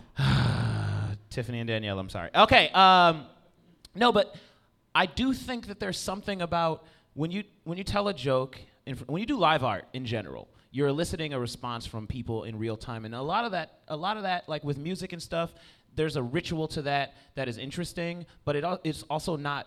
It's voluntary, right? Like people can listen to music and clap or not clap. You can feel something when the music is playing, but after the song ends, you clap or you don't clap, and that's a choice you can make. When you tell a joke and make someone laugh, that's involuntary 90% of the time. And that's like casting a fucking spell. You literally are saying a group of words in a certain way and eliciting a response involuntarily from other people, and that's the only thing that I fucking believed in that matters. Like that's the only thing that this bar is gonna be dead one day, right? Like it's gonna close. And we're all gonna die, and all of this is bullshit. None of this matters, but I made you fucking laugh, and you're gonna remember that until you're dead, and I won't. I'll forget. 20 minutes after I leave here, I'm like, I'm not gonna make anybody laugh ever. So that's it. That's why. And I don't know. I want to be an entertainer, man. That's what I want to do with Do my you life. see a therapist? Yes. I thought that when I started doing comedy, I thought that was going to be akin to therapy. Like I was going to get a lot of stuff I mean, out. for horrible comics, it is. Yeah, no, I don't think it's therapy for them either. I think that nothing is therapy except for therapy. I thought comedy was going to be like therapeutic, but it really just made me like more upset because I wasn't at where I wanted to be. You're probably drinking every night. Yep. And people didn't like everything that I did, which made me feel like there was something wrong with them. So I just got more angry, you know what I mean? Like I was just more mad all the time. Yeah. Then I started doing therapy, and now I'm a much better comedian. How long have you been seeing your therapist? How long have I been doing comedy? 6 years, 5 years. Oh, so really, like the comedy got you into therapy. My girlfriend at the time got me into therapy. You're clearly not together. Right. That was a bad relationship. Are you single right now? Yeah. I mean, yes. That's what yes. It's 2017, so I don't know. Well, I know I'm married. I'm not single. Fair. Esmeralda lives with her boyfriend. She's Yeah. not single. Okay, well, Are then you yes, single? by that metric, I suppose I'm single. Do you want to be single? I'm a non-monogamous person, so like I don't necessarily want to be like I don't know. I'm still figuring my own shit out. Like this you doesn't. could just say no. Because you just said I'm a non-monogamous person. Yeah, I like to date, but I don't. I've literally never heard the phrase "I'm a non-monogamous person." I like open relations. Hold on. Stop. Was that You- sincere? Yeah. You like open relationships. Sure. Has it ever worked out? Of course not. But here's the thing. Most relationships don't work. I'm just doing multiple at a time that don't work. You know what I mean? Why do I like you? I'm trying to there are multiple. Let me tell you the ways I like you. This interview is very interesting. I'm kidding. About twice a year. Yeah. We do about 30 live shows a year. About twice a year, I see somebody that I'm like, this makes me so happy. And you're clearly the first one of 2017 that's made me happy. I don't know exactly why. I also think it's, once again, I live in DC, it's not that good. But you are doing stuff that you're so present in the moment. Yeah. You mentioned riffing. How of what you delivered tonight? By the way, you did 5 minutes too long, and I didn't let you for a Hey, reason. that's me. How much of it was planned? I didn't mean to do any of the existential stuff at the beginning, but you guys were talking about stuff that I was like, oh, I should talk about So like the that. first 5 minutes you didn't plan? Yeah, pretty much. That was so good. Well, I mean, I have written that. That's written, but I wasn't. That wasn't part of Yeah. the set. Like the set that I had tonight clearly had an art. You guys get that? This is like a profession. I do this like I think about this. Okay, cool. That wasn't part of the arc of Sure. what I was gonna do, Sure. but it was part of what was happening in the room, and so I was like, I'm gonna do what's happening in the room. That's why I'm comparing you so much to Lisa and Megan and other people I Love really them. like, because they're also in the moment and they don't. It's like, yeah, I plan whatever. Yeah. I want to fucking riff on this, and this because this is what's going on. Yeah. You're present in the moment. Hey, I'll take that comparison because those are both women, first of all, and they're both funnier than me. second Have of you all. really only started questioning gender at 32? Out loud. Yeah, like I would say that there's always been like aspects of like being manly that I was just like, that sounds stupid, and I Sure, don't care sure. about it. Like I don't know. I'm not trans. Like I don't feel like a trans person. I don't feel like I do have gender dysmorphia in that I don't necessarily. I wouldn't have. Listen, if this were the Matrix and they were like, now you get to choose your fucking avatar with a black leather jacket, I would be like, probably look a lot more like Cameron Esposito than this. You know what I mean? Like I would look a lot more like a real cool lesbian with a denim jacket than like this guy. But you'd also be white then, because Cameron is white. Yeah, I guess. No, I guess. I mean, that's fine. I don't Okay. care that she's white, but like I guess I would stick with this. You've been doing this for 6 years. Yeah, Which means you got started at 26. correct. That's kind of late for stand-up. What was the impetus? Actually, Cameron Esposito was the impetus. For those who don't know, there's a bar in Chicago called Kohl's. It's not spelled like this department store. C-O-L-E apostrophe S. Yeah, Coleman. And it's named after a man named Cole, who's a very nice man. He's great. And it's an awesome bar. On Wednesday nights, they have an open mic. Cameron Esposito, who I don't know if you guys know, she's famous now. She lives in L.A. She's from here. She was hosting that show at the time. I would just come and watch because she's an engaging person. Her co-host, Adam Burke, also an engaging person, friend of the show. And I just like watching them. And one day, Cameron came up to me at the bar and was like, "You're here literally every week. You clearly want to do stand-up." And I was like, no. Ha, ha, ha, that's funny. And yeah, I did. And she was like, "You have to sign up next week. Don't come in here if you don't sign up." That is so wonderful. And so I did it, and I am now addicted. And I have to do it every day, or otherwise I feel like I'm going to die. I feel I'm going to die anyway, but that's okay. I'm glad you're seeing a therapist. Yeah, me too. I'm glad you're doing stand-up. You are the exact Thanks. kind of performer I wish I saw more of, and people should see you. How can they follow you? You can follow me on Twitter, on Instagram. Both of those are at Bill R. Bullock, because some asshole on Twitter has Bill Bullock. Or it's And a he's never sign that you tweeted. need to Is pick it a stage middle-aged name. dude who does like down south jokes? He's not a comedian. He's like That's the just CEO what I of imagine some. Bill Yeah. Bullock is. I think he is a Southern dude who just runs some company and he's just sitting on he's sitting on the Twitter handle. But yeah, you can follow me on those. I have a website. It's a sentence. Bill Bullock is a comedian.com. And yeah, I have stuff on there, and that's where my shows are.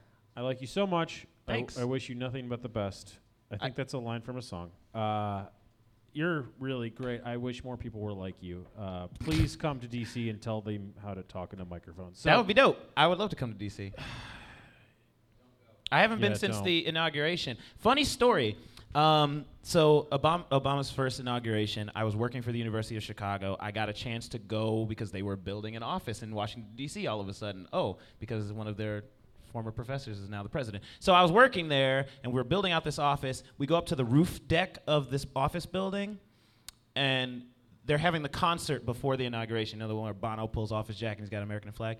And so me and my boss are watching this crowd on the National Mall, and we're like, this is amazing, what a great moment. And then we look on the executive building across the street, because we're right by the White House. And we just notice, oh, there's some ninjas up there, some guys in all black. And my boss, who was a former naval submarine operator, nuclear sub operator, he was like, oh, those are snipers for sure, 100%. Yeah. And then they all popped up on the other buildings and turned toward us, and we were like, oh, they're watching us. That's pretty funny. And then we heard, and we were like, what are they saying? Are they yelling at each other? And they're like, get off the roof! And we're like, yeah, cool. And then we ran downstairs, and Secret Service came up about 5 minutes later and locked all of that stuff with chains and big padlocks. So we could have killed the president if we had wanted to, but we didn't. We're Don't patriots. say that into a microphone. Too late. Right Ha ha! He made it. He made it. 8 years. Nobody shot him. So I feel okay with that. This show is definitely gonna get some heat online. You got a fucking skinhead as your first Oh, guest. I know. That's why I clearly know where we stand on every issue. It's all good. We're fine. We're still here. I like you a lot. Thanks. People Like you too. should see you. I'm so glad you did this show. I've wanted to have you on for a long time, but I don't live here anymore, so it's very rare that I get to do a show. Ladies and gentlemen, Hey. please put your hands together for Bill R. Bullock. Thank you.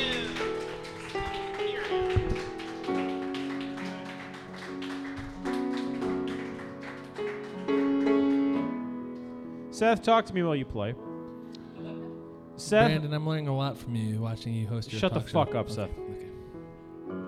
that's an. Daniel Knox is going to come up here and play, Yeah. but I want to still talk to you for a second. Is it okay if we switch from Seth onto a microphone while Daniel sits behind the piano? Is that okay, Daniel? Brilliant. You could use the stairs if you'd like. So Seth, feel free to come over here and sit down in the chair, and then Daniel could take his rightful place at the throne. Is it a throne for a piano? I know it's a throne for drums. It's just a bench. It's not a throne. It's a bench. Okay, sit on a bench. Yeah, it's just a bench. All right, I got it. Seth, how are you doing as a human being? I feel all right. Good. Yeah. Are you enjoying hosting your own show? Yeah, it's been an adjustment. It's not something I trained for. Just sort of fell As in my lap. opposed to all those other talk show hosts that train for years into talk show They hosts. go to talk show host camp every summer, Yeah, right? we do. We all meet up. Why are you doing it? I think I really related to what Bill said, which is you have to be alive and you have to fill your time doing something so that you don't feel that dread. And you thought to do a talk show. And so that's a great way to do that is to take a little time each week to talk about yourself and other people. You know what I'm saying? Somewhat. Yeah. He's so selfless. You don't feel that way? No. Oh, why do you do it? I do it because I don't know, I like yelling a lot, and I like drinks. No, I do it because I don't. Okay, so I come from a family that has I come from a very, very, very, very, very small family. Okay. And I also have a parent who has not a lot of friends, right? So my entire goal from high school forward was like, I don't ever want to be alone. Period. In addition to both family life, I don't want to be alone in friend life, and I want to meet new and interesting people. Now, because I'm with a person, and I love her very much, and I'm married, it's not that easy to meet new people. The talk show forces me to meet new people. It also forces me to research new and interesting people in different cities, and that's why I do the show. Also, it makes you less sad. Yeah. It's super, super easy to stay in your bubble and to get sad all the time and just see the same friends. And I love my friends. They're great. They're my friends for a reason. But they're not always available. And, sometimes life happens. So people get married. People have kids, and they get busy. But if you can consistently widen the circle, it makes everything better. I think of it just like a big fucking party. That's why I do the show. Yeah. So why don't you book your own show? Well, 'cause I don't get paid enough to, I try to I get paid so much for doing this. Yeah, I mean, I'm you rich. clearly are like really I'm successful. literally at it. rolling in it. One of the things I do the show for is to shine a light on people. And that's why I asked the booking question, because I'm incredibly grateful that I got to shine a light on two people tonight. Neither of which good. neither of which needed to shine a light. And clearly, I've known our musical guest for longer than I've been doing this show. Anyone that's ever listened to the show has heard his music and probably likes his music. So that's, to me, just a great chance for me to force him to play for me. Yeah, like, it's completely selfish. You see what I mean? No, I understand what you're saying. The difference between what you do and what I do is I don't record it. Why don't you record it? I've asked you this. Yeah, I'm still learning how to just entertain a room of people that are in front of me, and I feel like if there were other anonymous people listening, it wouldn't be the same thing. I don't like anonymous people. I think they're dicks a lot of times. The internet they don't listen the same way that people that you're looking at listen to you. Like I'm looking at these guys in the eye, and that's different. Here's See, but your show is Right? different. I've caught it, and Yeah. it's. I mean, you It's very when you have a intimate. theme, Yeah. and usually that theme is an emotional theme, Yeah. and then the people you have on kind of relay. It is literally a therapy session, right? It's You very kind of like try to pull touchy-feely. stuff out Yeah, of it's them. very different. Yeah. So you're saying this isn't touchy-feely? I mean, we're like, hey, you wrote a book. You got Fuck a you, song. Esmeralda. You Okay. got stuff. Fuck you. Hey, So- do you want it to be touchy-feely? Because it is. You guys talked about therapy. Oh, of course, and of you're course. I talking mean, course. that goes there, but his is like that's what he's So doing. here, I embrace confrontation. I want confrontation that doesn't lead to fisticuffs, because I want people to be open and honest, and I don't want people to talk behind their back. I want you to tell me to my face, like, you suck shit. And I've had that, and that's wonderful, because I'm going to get to go beyond that. So that's why I do that. But here's the thing. Do you know one disabled person in your life?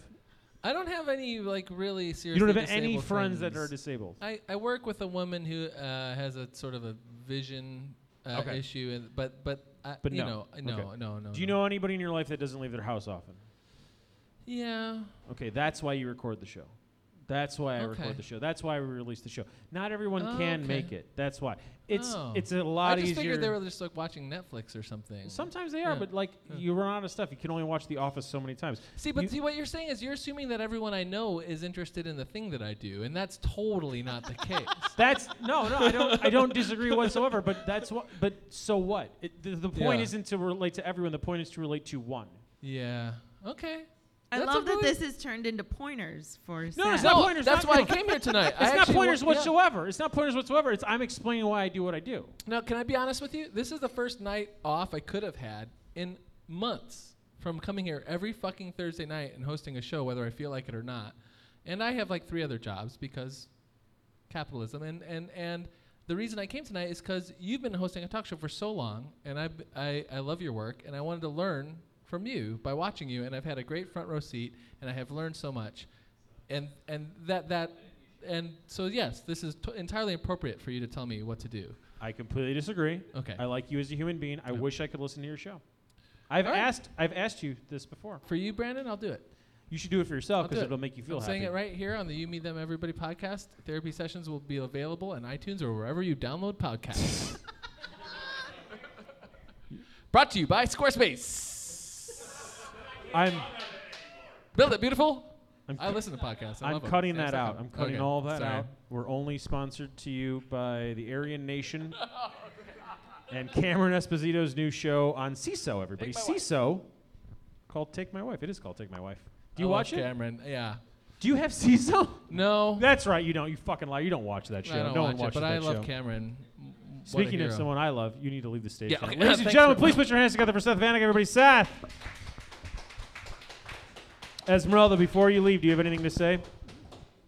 This was wonderful. It was good. Yeah. People could listen to you on Sinclair Broadcasting's WGN 720 AM. That's weird that that's a real thing. People literally millions of people will hear you tomorrow night when you guest host, and all because of this podcast. Yeah, this is why. This is why. Listen to her on the radio. You don't really use Twitter. No, I don't have funny things to say. Cool. Hear her read the stuff on the TV and the news. Oh yeah, why? Really What? good question. Why are certain WGN radio shows on TV? I don't know. Okay, cool. My Don't mom. ask me. I didn't say My it. mom was asking me. I was like, I think you're wrong, and then she's like, no. And I'm Because like, I "Oh." wouldn't have picked those people to be on TV, but whatever. You should stop talking, ladies and gentlemen. Please put your hands together for Esmeralda Leone. How you doing, buddy? I'm doing all right. All right. Do you want me to stay up here, or do you want me to get the fuck off stage? Why don't you stay up here? And you told me on several occasions that I'm a really bad interview. You so are. That's up to you, man. But I'll just say this: for someone who's a bad interview, you called me up on stage, turned your back to me, and then spoke to another person who was doing what I'm about to do for an extended length of time. It's called the power play. Well, all right, fair enough. But Here's the thing. I don't think you've ever enjoyed interviews. Because I've listened to you get interviewed by other people. I don't always enjoy them with you. Why? I enjoy our conversations far off record. Why? Far much. Wait, why? Because you just sometimes when you're like, and that's why I was so blown away that you said that. Sometimes you just bark shit at me and Yeah. then expect me to have something like ready to go, but I don't. That's not how I work. Cool. Yeah. Already this interview's off to a great start. I actually think it is. Is it? I actually do think it is. You should stay up here then, and we can keep it going if you want. No. I'm going to say nice things about you, and then I'm going to get off the stage, and then I might come back on if that's okay with you. That's fine. Okay. You do what you want. It's your fucking show. We've established that. I was gonna chime in, but it felt like maybe it was inappropriate. But I was asked to be on his show. Seth's show? Yeah, but I said no because I was uncomfortable with the format. Seth. Not because, and it wasn't him that asked me. It was somebody else that asked me, and I felt really bad about it. But He's got a booker. right. Yeah. Right. And I ultimately thought I probably shouldn't go up and start trying to talk about what's wrong with me. You know what I mean? Do you think there's something wrong with you? No.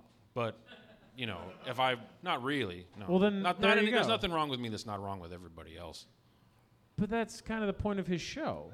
Yeah, but No, that's why I'm saying you're absolutely right to refuse what it. if I found out something I didn't want to find? You I would didn't have find out on a talk show with the Hungry Brain? I might, you know, and Really? I don't think that's ever happened. I had a therapist when I was in high school, and all we really did was talk about movies. Did you enjoy your time? Yeah, it was great. Yeah, you like movies. Yeah. Was it like a court-appointed therapist, or was it? No, it was like my parents weren't sure if I was gay or if I like wanted to kill myself or what the deal was, and you know. Was there a conclusion or I'm still trying to figure it out. party? Yeah. You want me to play some songs or? Yes, but I want to say nice things about you first. Okay, go ahead. You're my favorite living songwriter. You say that every time, and it's really weird. Why? Why? Why is that weird? It's weird, man, because maybe some of these people know my songs, but maybe they don't, and then they're gonna expect that it's like really, you know, it sets it up for. I understand why you're saying that, but the reason I say that is it gives it credence. Like, hey, just it's more like, important. why is this guy here? Yes, Right. that's why. Okay. Also, why is this guy that clearly does not like the host here? Clearly, I have to say nicer things about you. And I always clarify living because you're not Kurt Cobain and you didn't change my not. life. You made my life better, but Kurt Cobain changed my life. I would argue that I've changed your life in certain ways. No, you haven't. I'm an adult man. You have not changed my life. But you've written my favorite songs in the last 10 years. Thanks. And I'm happy to know you, and more importantly, I'm happy to listen to you, because clearly your music is better than our friendship based on how you treat me. So, Oh man. Well, now I got to find a better first song to play. what were you going to play? I was gonna play Disaster. No, play Disaster. I fucking love Disaster. All right. Hold on. Let me say nice things about Daniel first. One of my favorite. You're one of my favorite people I've ever collaborated with because you were kind enough to let me make some music videos for you. Cause what? You were kind enough to let me make some music videos Well, for you you. made some good ones, yeah. And one of which we made here a long time ago. And it's incredibly surreal to watch that video now. It's almost 10 years old. And it's got a lot of views because you were on an actually popular podcast. Right. And that led to a lot of people seeing both you and The Hungry Brain in something I directed. And at this point, if I die tomorrow, that will be the most interacted with or viewed or whatever pieces of media I've ever done, which is a weird thing to think about. Well, So that in makes two of us. yeah, it's a weird thing to be tied to you and this place and this stage. So every time I'm here, I ask you to play, and every once in a while you say yes. So I'm incredibly grateful that you're about to play. Ladies and gentlemen, please put your hands together for Daniel Knox.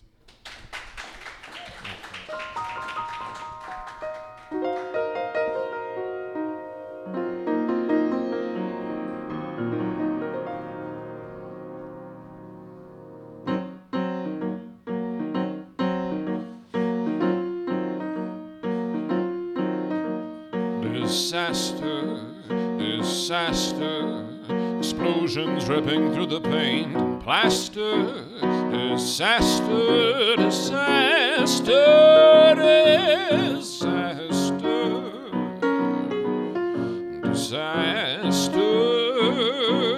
disaster, tragedy, a vacant lot where your whole childhood used to be, tragedy,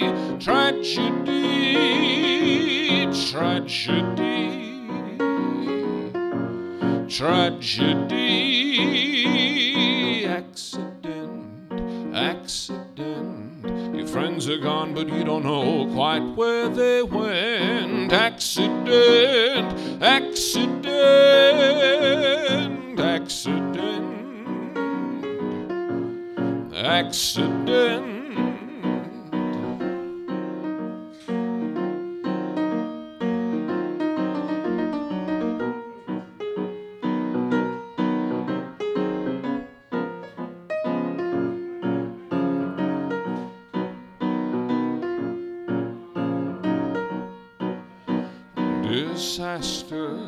Disaster, crying right into the face of laughter.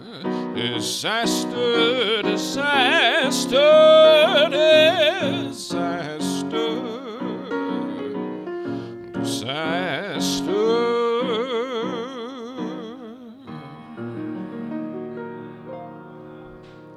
Right.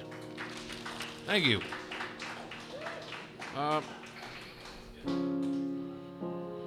going to try to play a song that I don't really remember how to play.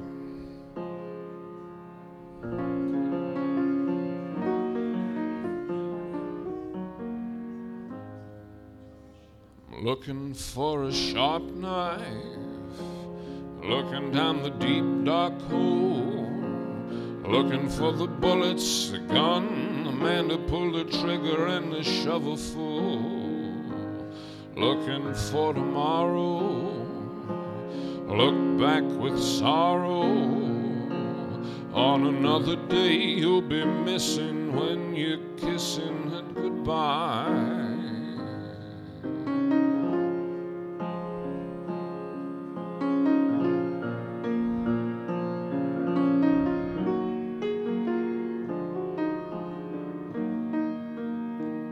You should walk with a partner, keep them beside you. Tell him that everyone in town will say they've tried you. And if you think I'm wrong, then just disprove me. Ask God in heaven to remove me.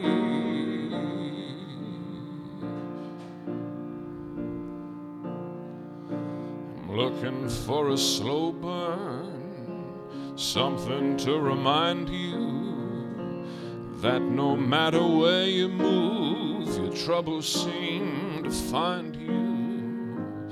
You ought to find a new town, a place to belong. Remember that every lie you tell becomes a song. And if the song I'm singing should disgust you, give me just one reason I should trust you.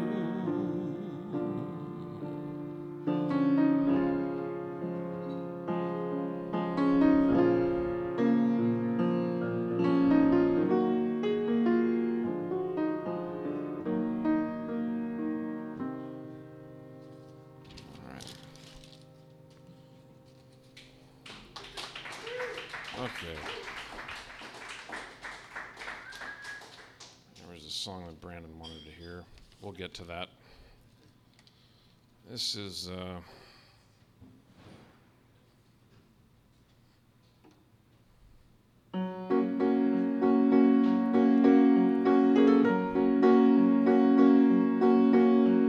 legs go limp, the arms will tire, every life will soon expire. Whether it's the time or place, the fist will have to kiss your face. The grand facade, the phony smile will keep you busy for a while. Well, every ounce of strength left in you lacks the courage to continue. If you feel your luck isn't changing, close your eyes instead of complaining. Wait around. If you are willing, hopes and dreams will end up killing you.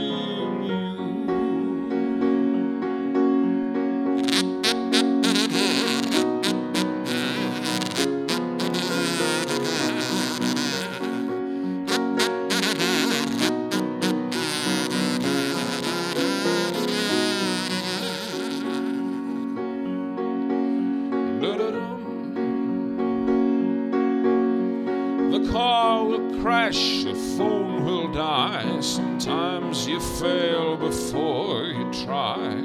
You can pray for something nice, but no one promised paradise. Held up in traffic or down on your knees, struck with disaster or disease. In between apology and prayer, praise you find, you wasted all your days. If you feel your luck isn't changing, close your eyes instead of complaining. Wait around. If you are willing, hopes and dreams will end up killing you. All right. Thank you. Okay.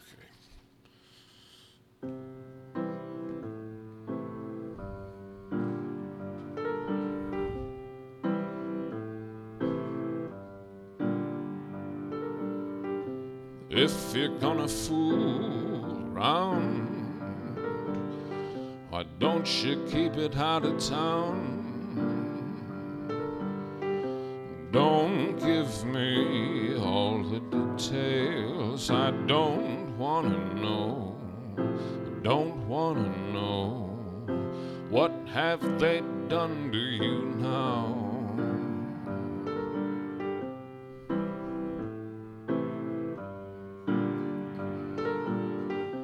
Guess you'd better keep your pants on. There's no more tables left to dance on. I used to carry you home. I don't anymore, won't anymore. What have they done to you now?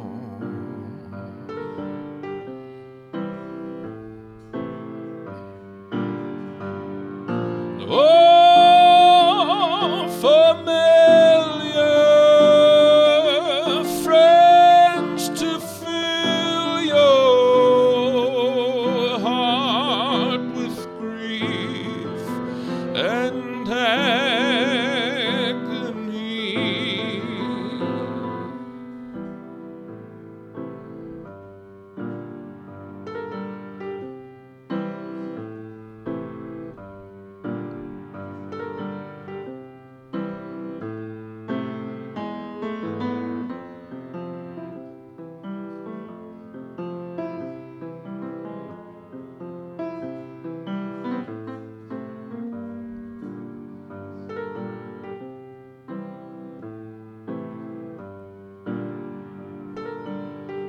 A little friendly conversation,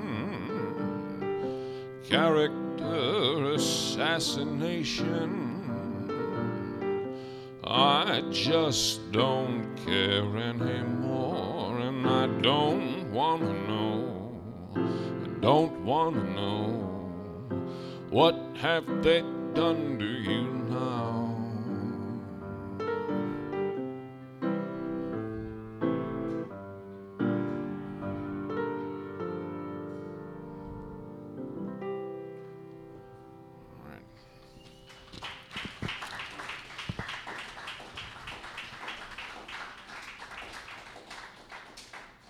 Are you planning to play Armageddon Song?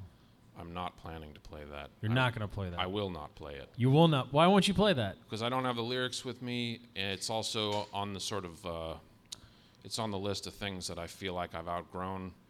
You know, you talked about not wearing a suit that doesn't fit you anymore. It's sort Sure. of same thing for songs. Did you know I sang that once? I did not know that. I'm not sure I would have been happy to know that you did.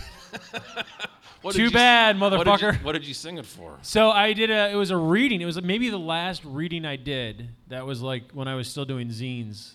And that was like 7 years ago, maybe 8. Wait, I do remember that you did do something with Yeah. that song, but maybe And I didn't tell me that wrote you a sang piece it. about that song, and then I closed with me singing it a cappella. I am not a good singer, Yeah. and it was one of the most uncomfortable things I've ever done.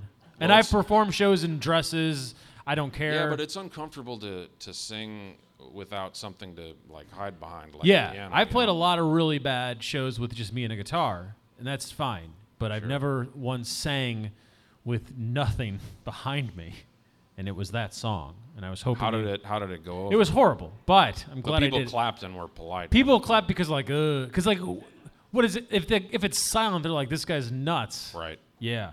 So I was wondering if you would play it tonight, and the answer is no. No, I didn't even. And I respect that decision.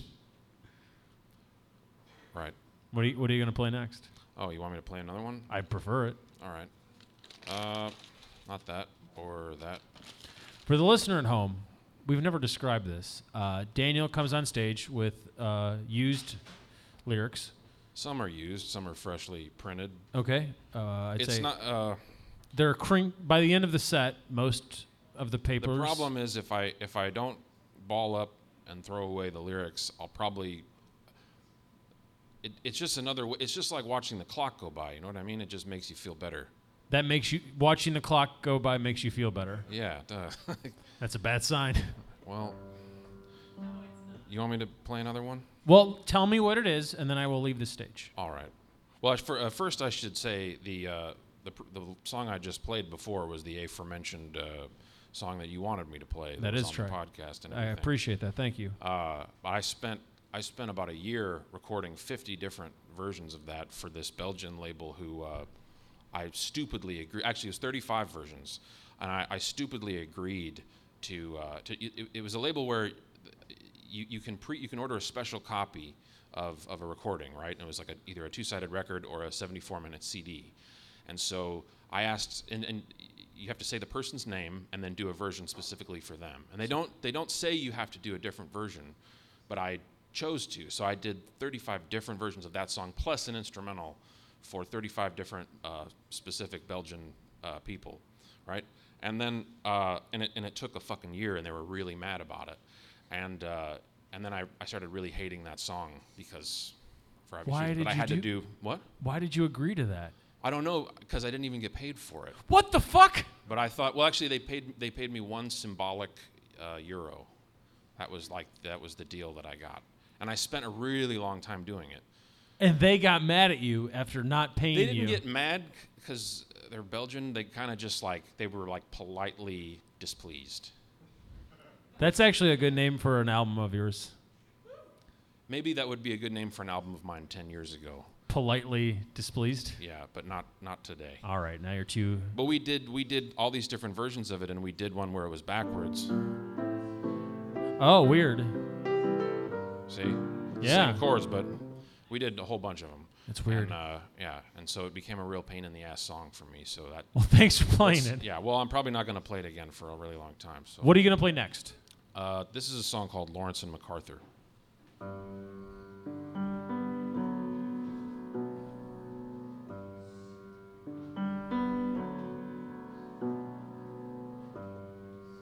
Walk round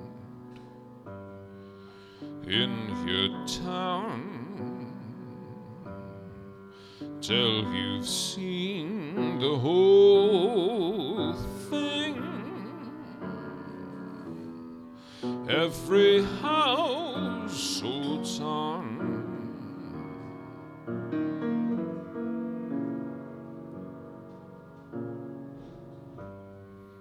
Tell a lie,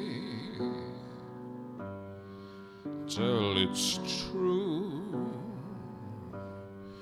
to be loved by the likes of you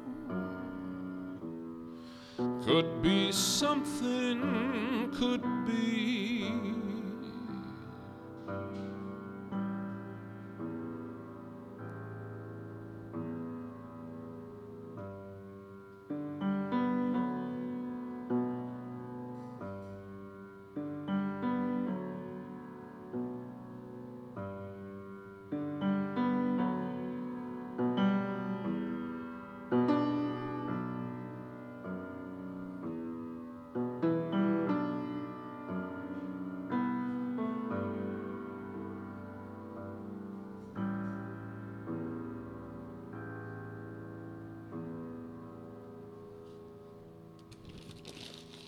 Okay. Well, all right.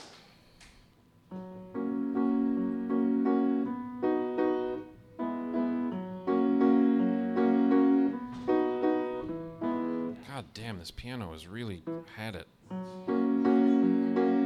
Sorry.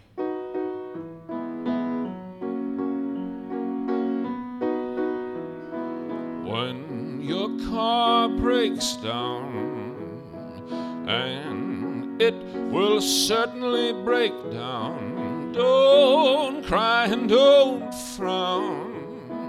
Don't throw all the dishes around. When you don't know what to do, ugly children cough on you, don't pick them up and shake them. Children are fragile, you don't want to break them. It gets better, it gets better. Close your eyes and count to 10. Try now to remember when you had money to play with and friends you could stay with. Happy days may still return. Take the ashes from the urn. Don't be afraid to spill them. Troubles continue till somebody kills them. It gets better. It gets better. Dancing girls are in the chorus. Dancing girls are very gorgeous, stupid and beautiful. Don't they take your mind off the pain?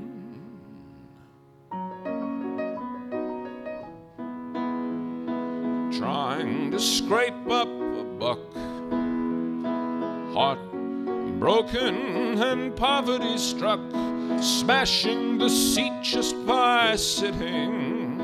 You've got to be kidding. It gets better. It gets better. It gets better.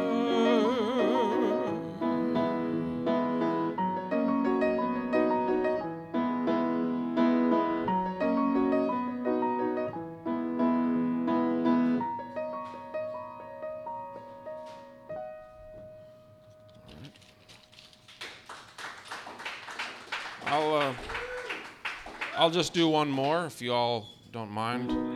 This is a song called Be Afraid. Be afraid of the man behind the door, or the three-legged dog.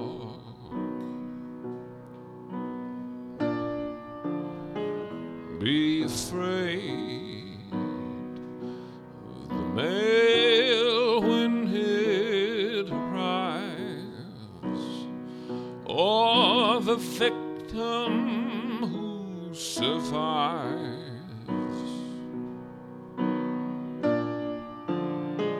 Be afraid when you don't know what to do. Be afraid, because I'm afraid of you.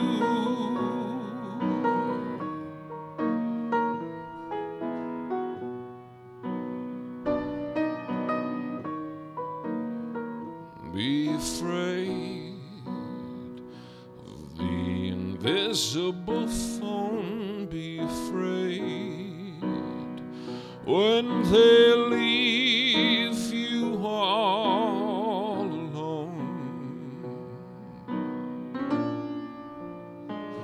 Be afraid of the newspaper. Be afraid of the skyscraper.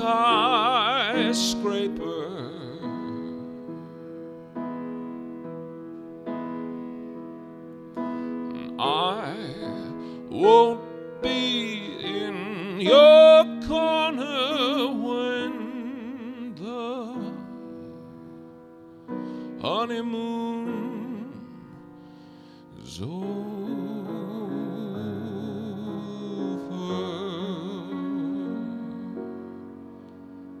Be afraid the warm reception or the great deception of the grocery clerk or your ride to work or your mom and dad or a dream you had.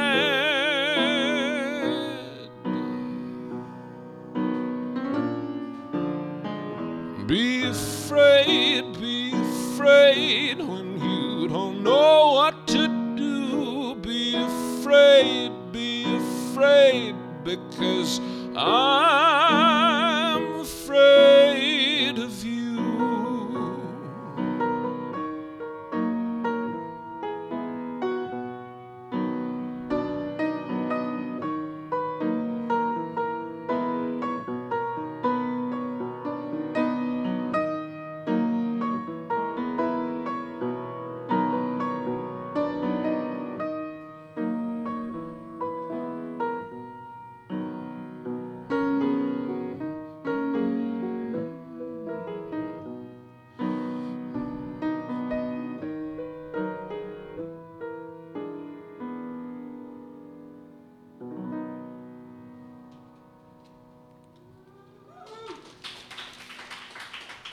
Thanks.